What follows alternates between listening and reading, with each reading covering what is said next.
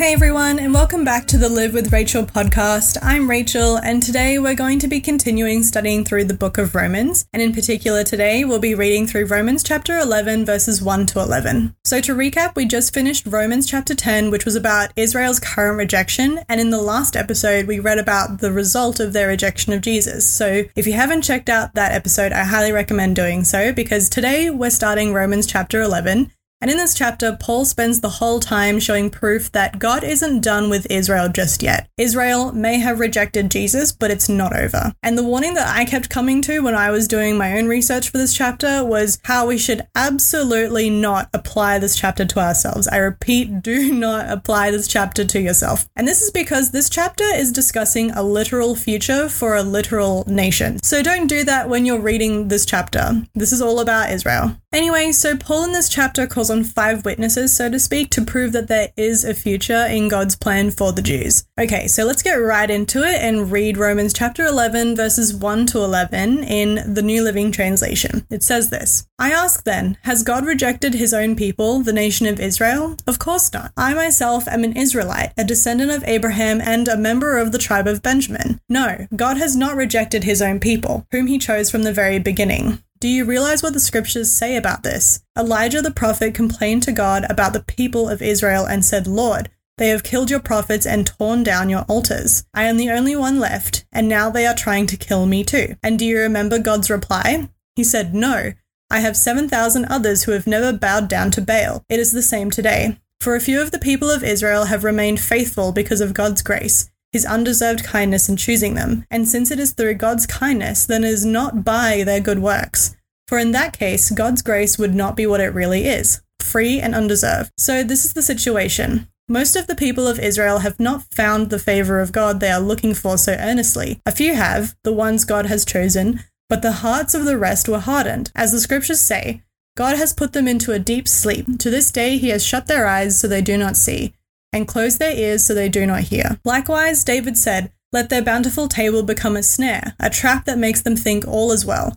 Let their blessings cause them to stumble, and let them get what they deserve. Let their eyes go blind so they cannot see, and let their backs be bent forever. Did God's people stumble and fall beyond recovery? Of course not. They were disobedient. So God made salvation available to the Gentiles, but he wanted his own people to become jealous and claim it for themselves. So right away, where it says, no, God has not rejected his own people whom he chose from the very beginning, God chose Israel from the start, right with Abraham. They are his. The fact that they rejected Jesus isn't proof that God is finished with his own people. He quotes the prophet Elijah from the Old Testament and how Elijah had thought that the nation had totally left God, but Elijah learned that there was still a group of true believers left, and he actually thought that he was the only faithful Jew. But there was actually not one, but 7,000 more who didn't worship Baal. Now, if you don't know who Baal is, Baal was a false god who was worshipped by the people in ancient Canaan and Phoenicia. I think I'm saying that right. I don't know.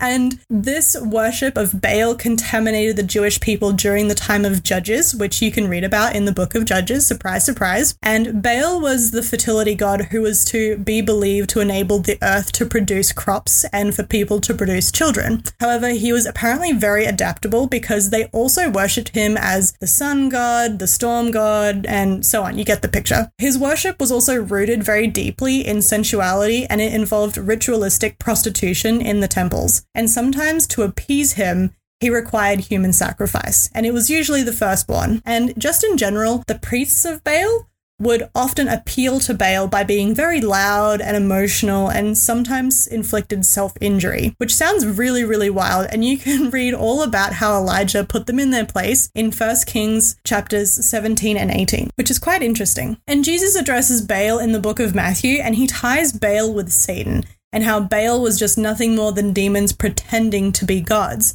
And Jesus also says that worshipping Baal is idolatry. And in fact, worshipping anything other than God is devil worship, because it's bringing the attention of God onto false idols. That's why it's called idolatry. So anyway, that's just a bit of backstory for that section. But getting back to the text, right after talking about the people still faithful to God, he mentions that these people are saved by grace, not by works. That's something to pay attention to. You can't mix grace and works because one will always cancel out the other. And Israel's main concern had always been trying to please God by doing good things. And the nation refused to submit to Jesus' righteousness, just as religious, arrogant, and self-righteous people refuse to submit today. Because a lot of people don't like that word, submit. They think it's some taboo word. What happened to the rest of the nation? The rest who refused to believe? Well, the Bible tells us that their hearts were hardened. And a hardening of the heart is the result of people resisting the truth. Just like how Pharaoh's heart was hardened when we talked about that in a couple of episodes ago. Verses 9 and 10 are quotes from Psalm 69, verses 22 to 23, which says this in the Contemporary English Version. Make their table a trap for them and their friends. Blind them with darkness and make them tremble. And this psalm was actually a really important one because it was referred to as a messianic psalm, and it's a psalm that is basically talking about Jesus in the future because Jesus is their Messiah,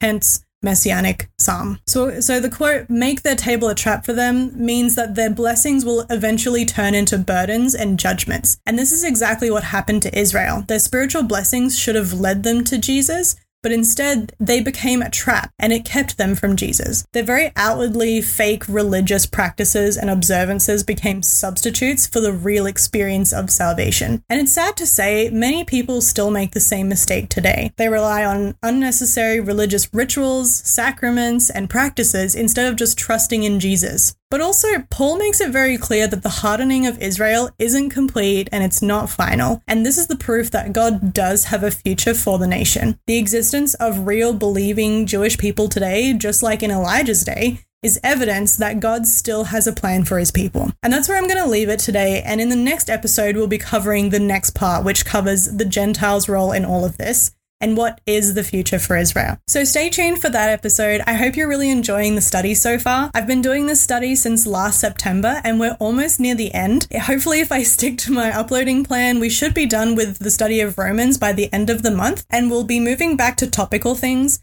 So if you have something you'd like me to talk about, either let me know through Facebook or through Instagram, or if you're a friend of mine, just text me. But I would really love to hear what you guys want to hear. Anyway, I hope you're having a really great day and I hope you learned something because I definitely did when I was studying for this section. And I'll hope to see you in the next episode. Bye everyone.